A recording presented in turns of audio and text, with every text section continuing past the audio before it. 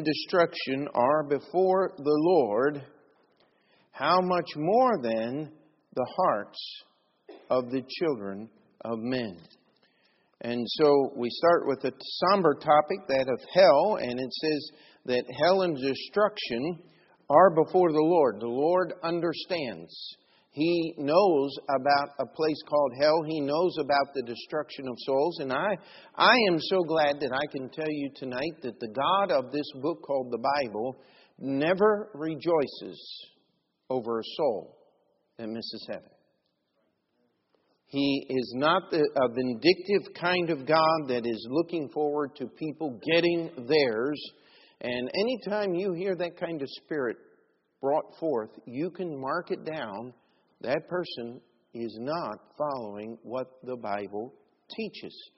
It's interesting to Jehovah's Witnesses, if you've ever had the misfortune of studying or reading any of their material, this is one of the big things that they get a hold of. Is hell is a horrible place. It was invented by people who want to control other people. That's what they teach.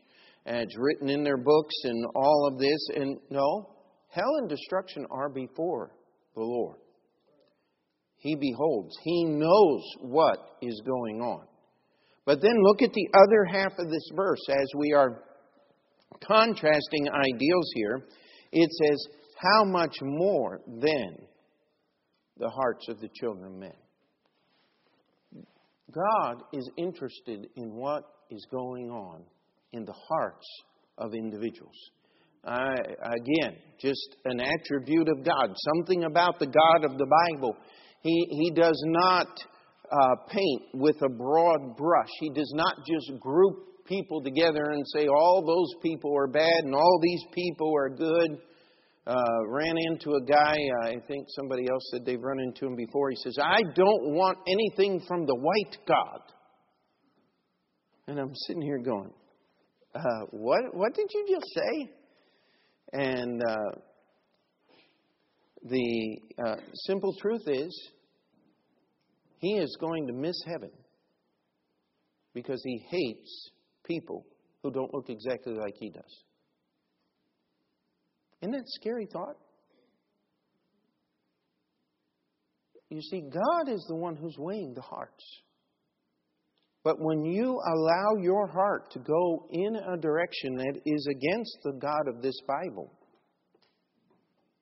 you've got two things waiting for you, hell and destruction. It's going to happen. And so let us start with that solemn thought and let us go to 23, Proverbs chapter 23, and we'll see this word used again in a completely different, well, actually not. There's much more here that is in similar, but chapter 23 in verse 14 of the book of Proverbs. And why don't we just catch the context. This is one of those verses that has a few connections to it. Start in verse verse 13, chapter 23. Withhold not correction from the child. If thou beatest him with a rod, he shall not die. Thou shalt beat him with the rod, and shalt deliver his soul from hell. My son, if thy heart be wise, my heart shall rejoice, even mine. And so we have this little triplet here of verses talking about discipline. There is a reason why parents must discipline their children. An undisciplined soul, hell and destruction are before the Lord. I mean, that's where it's going. And the way I've always liked to put it this way, my dad taught me the meaning of two words: no and now. I'll tell you what, if you know the meaning of those two words, you got an education, don't you? And here's what it says: if you beat him with a rod, and it's not, the Bible doesn't talk about child abuse, all right? In a positive light. The Bible is very, very harsh. It tells about those who do not provide for their own children, who don't take care of them the way that they should, are worse than an infidel and have denied the faith. God has a very low picture of people who abuse and hurt children. But let me tell you something. There were some times when I felt like I was abused, but I wasn't. I needed it. And here is what the Bible tells us. We are here to protect our children from hell and destruction. And it's going to take some effort, my friend. If you're here and you're a child, prepare to have effort expended upon your person. Amen? But there is a reason for that. There is a purpose in that. We do not want to lose the next generation. In fact, if you want to know why America is in such trouble today, it is because we have lost a generation. And when a lost generation raises a generation, how can they raise anything but a further lost generation? I mean, we are seeing the result of the pot-smoking, free-thinking hippies as they are raising children today. I mean, that's a terrifying thought. I heard that even Ron Kuby recently got married, he's a talk show host. He's a communist, God-hater. Everything that is decent, he despises in America. But even he's bought into marriage at this late date in his life. What kids need are parents. You know, people often say, how could I possibly homeschool my children? Your children need parents a whole lot more than they need a diploma. There's just no way around this, and you can't improve on it. A child who is raised in a home with both parents taking care of him or her has things that a person who doesn't have that can't get. It's important. And so let's pray to that end. Okay, let's go back to Proverbs chapter 15. And we're going to start in verse 26. And we're going to deal with the idea of thoughts in the next several verses. It says, "The thoughts of the wicked are an abomination to the Lord, but the words of the pure are pleasant words." How many of you have ever thought about something you didn't say? I mean, we all do. But here's what the proverb is trying to tell us. It says, the thoughts of the wicked, the things that the wicked are thinking about and don't even say, God has judged them as an abomination to His person and His holiness. But when the pure person speaks, what's it say here? They are pleasant words. You know what? You have to have pleasant thoughts to get pleasant words. You have to have a pleasant heart to speak pleasant words. I mean, you can chase this thing out. What did Jesus say? He said, out of the abundance of the heart, the mouth speaks. And the book of James says that the tongue is the one member of the body that nobody can control. And yet Solomon here gives us some direction on this, that the very thoughts of the wicked, all the things that are going on inside, God holds them as an abomination, as the highest offense. But those that are pure, guess what? Their words are pleasant. And so if you catch yourself saying unpleasant things, it's purity checkup time. That's what this is telling us. It's a time to use that, because our thoughts are important. They control what they say. Look down in chapter 16, verse 3. Another one of those verses that we just haven't gotten to yet. But it says, "Commit thy works unto the Lord, and thy thoughts shall be established." How many of you have had problems keeping your thoughts in mind? You just sometimes feel, especially in the winter doldrums, you just sit there and think about nothing. The Bible says, commit your works unto the Lord. If you are doing what you're doing unto the Lord, you're not going to slop through it haphazard. You're going to get it done. You're going to get it done right. You're going to think about what you are doing. Don't allow your thought process to be separate from your living. You know, there's people that want to, I think the term that they invented was compartmentalize. I have this part of me over here that does this, and I have this part of me over here that's really good and does things right. Well, the Bible says, if you'll get your doing lined up and commit what you're doing to the Lord, He'll establish your thought process because you'll be thinking about what you're doing for the Lord. Amen? That's something that we just need to get a hold of and work on. And look at Proverbs 21:5. It's just like it takes it to the next level here. Proverbs 21:5 says, the thoughts of the diligent tend only to plenteousness, but everyone that is hasty only to want. The thoughts of the diligent tend only to plenteousness. Now it's saying that the diligent, that person who is active in what they do, commit thy works unto the Lord, the person who is putting forth maximum effort, that's what the word diligent means, is thinking about plenteousness. Now, you know what the idea of plenteousness is? It means there's more than you can use. That's the idea. The thought of the diligence tend only to plenteousness, but everyone that is hasty only to want. The hasty soul is, what do I need to do to get myself out of this situation?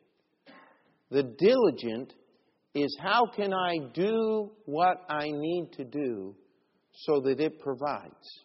And I want to challenge you. There is Solomon is hitting on something here that was very important to those that founded this country. The idea of the diligent and his thoughts tending to plenteousness is the seed idea or the basis for what the founders of this country called the pursuit of happiness. See, it wasn't me doing what I want to do so I can be happy. It was me doing the best that I could so that the people in which I live, my community, can benefit. It's not the communistic idea of someone taking from me what I have and giving it to others, but it was me producing in a way that is not only going to benefit me, it's going to benefit others. You know, this works in industry. When someone comes up with a way of producing things or a new thing to produce, and people buy this and they get a company, and guess what they do? Better jobs, better wages. And who benefits? Everybody. Except the Obama administration. I'm sorry. They want to tax it out of existence because they want everything coming from the government. No. The bounty that has been a part of the freedom of this nation is because of individuals who aren't thinking of themselves first. But living in the me first generation, everybody is in want. Because if you're only trying to produce enough to get yourself out of the situation, you're always going to come up short. And these are things that we need to develop in our thought life. If we're not thinking toward plenteousness, then the Bible tells us that our thought process isn't being classified as diligent. Our thoughts aren't the process of a diligent life. And if we want that diligent life, we got to stop thinking about ourselves first. And what we want and what's going to be best for me, but what is going to provide. I'll tell you, it's more blessed to give than to receive. Why? Because you have something to give. It's that simple. Jesus wasn't saying it's more blessed to give than receive because you'll feel better about giving. That's not what He was talking about. He was talking about the simplest idea. You see, they lived in a subsistence economy. He wasn't talking about necessarily taking food off of your table to give to someone else. He was talking about having enough excess that you could take care of the needs that are in your present and help others at the same time. That's plenteousness. That is the result of a diligent life. Well, let's go to back to Proverbs 16, and we're just picking up verses here, as I said, and the next theme that runs through 6 verses is the word wicked. And no, this is not talking about the Broadway show. It's talking about those who disobey God. I guess that includes the Broadway show, doesn't it? But verse 4 says, "The Lord hath made all things for Himself, yea, even the wicked for the day of evil." It says, now the Calvinists, they love this verse. You see, God made the wicked all for Himself. Now, what does that tell you? That's not the understanding of this verse. The Lord made everything,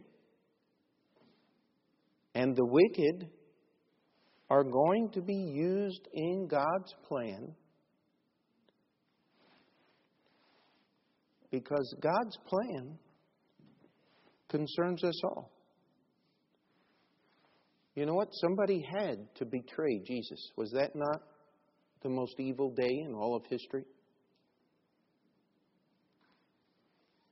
But we know by studying our Bible that Judas volunteered for that job. In his mind. No one was coercing him or making him do those things.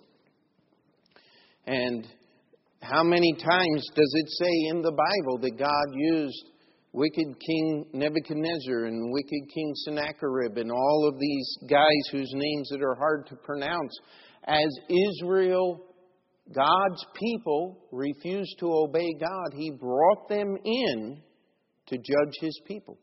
God will use everybody and everything. But if you want His blessings, you better be on the right side. Amen? And that just tells us that God is in control. And it's, I think of the early Christians who lived in the Roman Empire. And how wicked a day and how corrupt the government was. And all of those things. And yet, what did it say? Obey them that have the rule over you. Submit yourself. Pay your taxes. Listen, we live in an evil day, but not anything like what the first century church put up with. It's time to do right instead of doing wrong and realizing God's in control of the wicked. Skip down to verse 27. This doesn't use the word wicked, but it has the ungodly in there. It says, "An ungodly man diggeth up evil, and in his lips there is as a burning fire."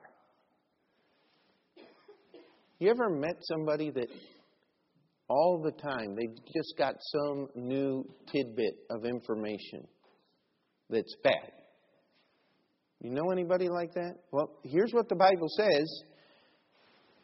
It says that is the work of an ungodly man, and in his lips there is as a burning fire. You know what? If someone is talking bad things, digging up evil, always bringing you some new little bit of information about somebody else, guess what they're doing to somebody else?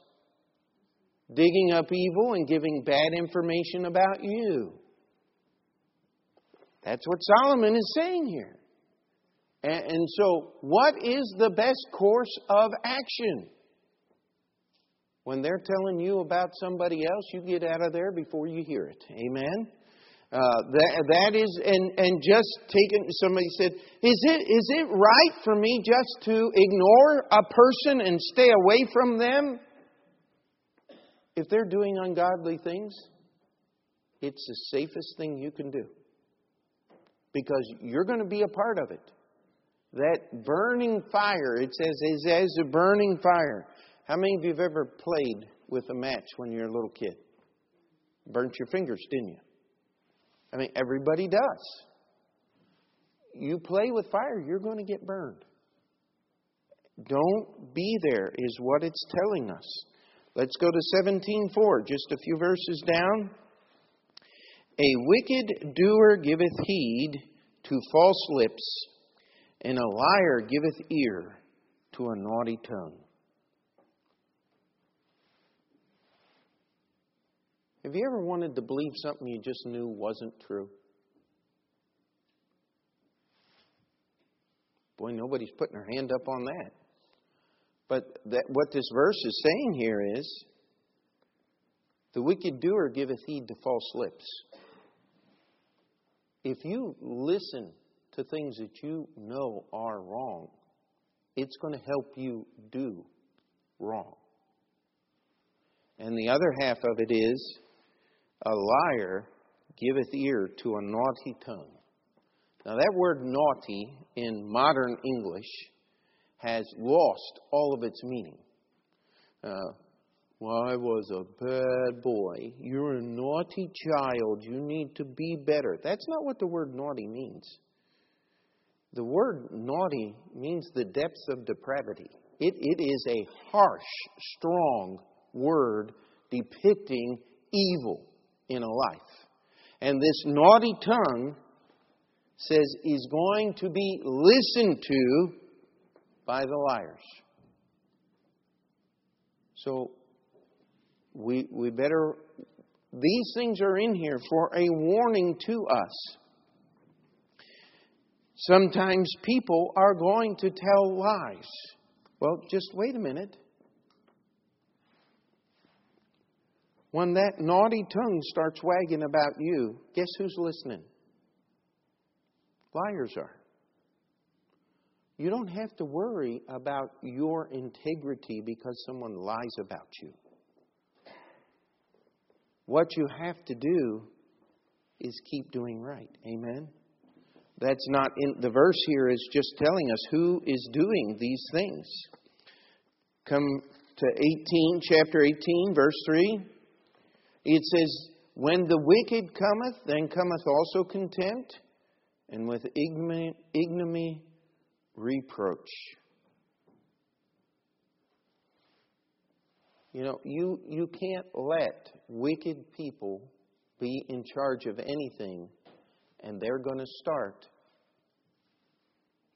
The word contempt means to hold in disdain, to look down upon, to criticize.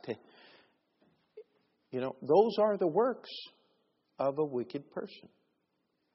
And the Bible says that with this kind of thing is going to build reproach. And we just need to stay away from that. But when they're coming, get ready. It's amazing. As people who the Bible would define as wicked get in places of leadership, what are they trying to do? They try to make people who look like the Bible contemptible. How could you be so narrow-minded as to only think those people who believe in Jesus are going to heaven? How could you be that way? That's contempt. Well, it's real easy to be that way. Because Jesus said, I am the way, the truth, and the life. No man cometh unto the Father but by me. But they make that ignoble. They make that evil. Calling good evil and evil good. and they bring reproach. And you know what? Many people who wear the name Jesus Christ, who are truly saved, you know what they do when the world starts doing that kind of stuff? Is they just kind of bow their head and shut their mouth and let them go on. Hey, when the wicked come, guess what? Those things which are good and which are righteous are going to be held in low esteem by the wicked. That does not give you and I an excuse to do the same. Amen? And so now we move to Proverbs chapter 20 and verse 26.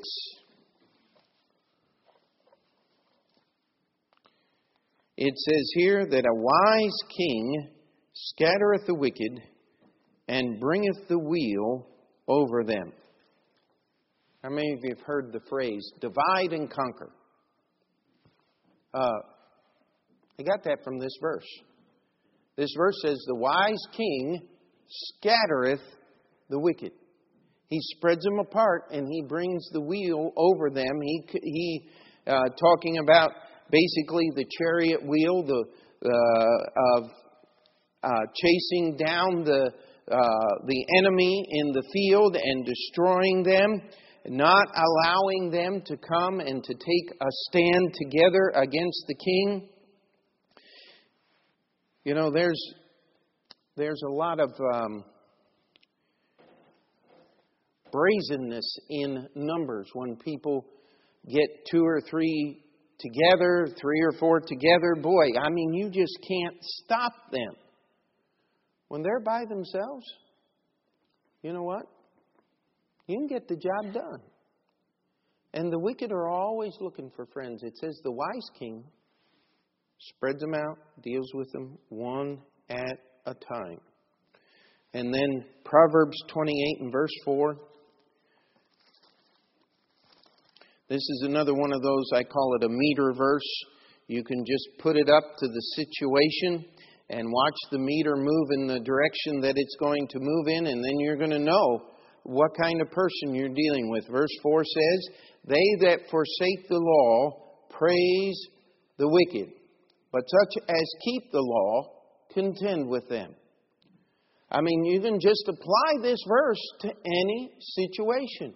If somebody all of a sudden starts saying good things about a wicked person, guess what? The meter pegs it the other direction. They have forsaken the law. You know, we have in our Congress, different members have tried to stand up and make statements of what is true and what is not here in the last little bit. And what do? They clobber them. Everybody hates them. Guess what? They that forsake the law praise the wicked. But such as keep the law contend with them. You know what? That word contention doesn't necessarily mean that I'm going out and fighting with them, though the idea is there. It just simply means I'm going to keep doing right no matter what. And guess what? They're going to take that as fighting against them. And that is just how we deal with the wicked. They that forsake the law praise the wicked. I mean, what would you think of somebody if they said something good about Adolf Hitler? If somebody said, John Gotti was my best friend, what would you think of them? I hope it wouldn't be much. I hope it would be nothing good. Because the Bible says, they that forsake the law praise the wicked. But if you're contending against those that praise the wicked, you're going to keep going on. Let's go to verse 17 of chapter 17. And we got 2 more topics and then pick up a few verses here. And we will have finished chapters 1 through 17 tonight. Proverbs 17, verse 17. And the term is brother. It says in 17:17, a friend loveth at all times, and a brother is born for adversity. Now, I met somebody one time and they said, yeah, see, here said, a friend loves you all the time, but if you really want to get in a fight with your brother. That's not what the verse says. It's a continuation of the same deal. A friend loves at all time, but if you're ever really in a jam, that's when you call on your brother to get you out. That's what that verse is talking about. It's talking about that there's a connection between friends. But when you need to really rely on somebody, you'd better get somebody that's closer than a friend. Somebody that's got a relationship with you. Somebody that's got a reason to stand behind you. And the last verse we're going to look at on brother said, there's a friend that sticketh closer than a brother. Who is that? It's the Lord Jesus Christ. Amen? And so let's go to 18:19. It says here, a brother offended is harder to be won than a strong city, and their contentions are like the bars of a castle. Tell you what, you get brothers that fight with each other and hate each other. I'll tell you what, there is little you can do in this life to solve the problem. It is deep. And the Bible says that we better, that you just don't want to go there. You don't want to choose that kind of contention. You want to make sure that you don't allow your relationship to go that way. And get down to the last verse of the chapter here. A man that hath friends must show himself friendly. I don't think we need to spend a lot of time explaining that. And there is a friend that sticketh closer than a brother. And we don't need to explain that one either. Amen? Because that's talking about the Lord Jesus Christ. Let's go back to Proverbs 17 and verse 19. It says here that he loveth transgression that loveth strife, and he that exalteth his gate seeketh destruction. You ever met anybody that just loved to fight? You know what the Bible says? It says they also love to sin in other ways. Stay away from a man who loves to fight. It says, he that loveth transgression, he loveth transgression that loveth strife. If you like to fight, if you're one of those guys that fights at the drop of a hat and always carries one very loosely, hey, you better take a warning. The Bible says you love sin. You love transgressing God's law. That attitude and that life has no place for the person who is following the Lord Jesus Christ.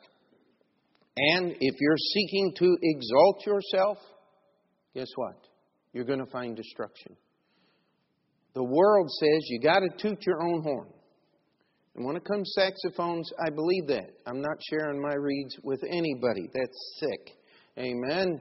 But the whole idea here is that we are not to promote ourselves. You know, every one of us has opportunities to promote ourselves. And if we choose that direction, it's going to lead to destruction. What we need to do is promote the Lord Jesus Christ. Amen? Turn with me to Proverbs chapter 26.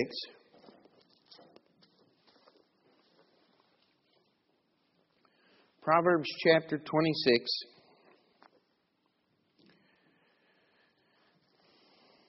And starting in verse 17, we're going to read through verse 21. He that passeth by and meddleth with strife, belonging not to him, is like one that taketh a dog by the ears, as a madman who casteth firebrands, arrows, and death. So is the man that deceiveth his neighbor, and saith, Am not I in sport? Where no wood is, there the fire goeth out. So where there is no talebearer, the strife ceaseth. As coals are to burning coals, and wood to fire, so is a contentious man to kindle strife. Now, the idea of this passage here is strife, is argument. It said, he that passes by, you're just walking down the street and you find two people fighting and you get involved in that. It says, that is just not wise. It says it's like taking a dog by the ears. How many people know what happens if you just walk up behind a dog and grab its ears? I'll tell you what, one hand or the other is going in the mouth. And unless the dog is a really nice dog, you're going to wish you hadn't done that. The Bible says, as a madman. That's a crazy thing to do. Casting firebrands, arrows, and death. You know what it says? All you're going to do is bring destruction. It says, so is the man that deceiveth his neighbor, and saith, am not I in sport? You know what that says? Oh, I was just kidding. I'm just playing with you a little bit. I'm just having a little game. I'm just telling my stories so that we can have a little fun. I wasn't serious about it. Oh yeah, if you believed him, he'd have been plenty serious about it. The Bible says that the man that does that all the time, playing jokes and games and things, is the same madman that messes with strife that doesn't belong to him. And then it says here, where no wood is, there the fire goeth out. How many of you need that explained? If you don't have that, the fire consumes the wood, but as coals are the burning coals. Now, how many of you have ever taken a big fire, something and let it burn all night? And then you go back in the morning and you stir through and you've got those coals in there just as hot as it was at night when you went to bed. You see, that's why when you go to the grocery store and you want to have a cookout, you buy the charcoal briquettes is what they call them. Basically what that is wood that has been burned and charcoaled, and you squirt your lighter fluid on it. When that gets burning, that burns an awful lot hotter than just regular wood. If you let those coals in that fire work the way they're supposed to, they're going to get exceeding hot. That's what the blacksmith uses when he wants to heat the steel so that he can form it. It says if you let those coals alone, they're going to get hot. That's as coals to burning coals, wood to fire. It says, so is a contentious man to kindle strife. You meet somebody that's just argumentative. They just want to fight about things. By the way, he that loveth strife loveth transgression, doesn't he? Said, you let him alone, there's going to be problems.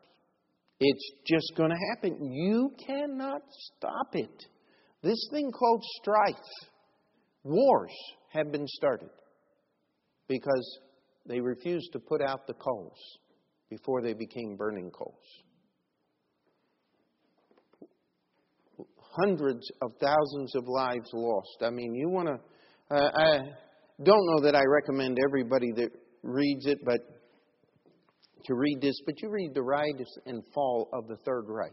That's the history of Adolf Hitler coming up through the ranks and becoming the Chancellor of Germany and then plunging it into the abyss. You know what? There were a multitude of opportunities for the German people to have shut that man down. He belonged in prison. In 1923, he committed murder in his first attempt to overthrow the government. If the German people had just enforced the law, he would have been executed and there would not have been the extermination camps of the Nazis. This is preventative medicine here. The Bible tells us that if you let those coals go, How many of you have ever seen a couch burn? I mean, when we cleaned out my mom's house, she had some old furniture there, and we just had a little burn pile. You can do this in Pennsylvania. And just rolled that couch up on the... It wasn't even hardly a big fire. I mean, it was burning. Just rolled the couch up on the pile of fire there, and that couch went whoosh. And I mean, it was shooting flames 20 feet in the air. And I thought, what happens to people that fall asleep smoking on a couch?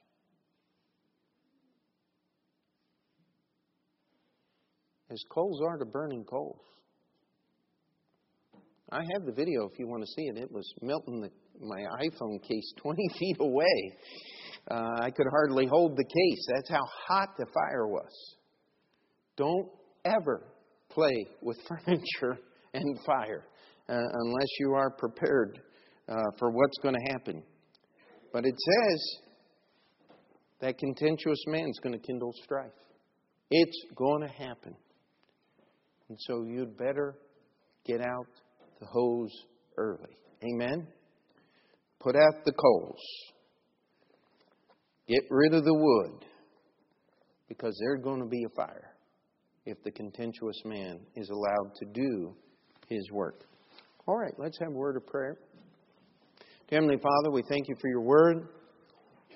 Lord, I just ask that you would help us as we are studying these verses in Proverbs to take warning, to put these things in our mind as we read through these chapters. And Lord, that you would give us a greater understanding and application of these wise words, that we may keep ourselves from trouble. In your name we pray. And before we finish that prayer, if you'd like to slip out of your seat and pray, the altar's open.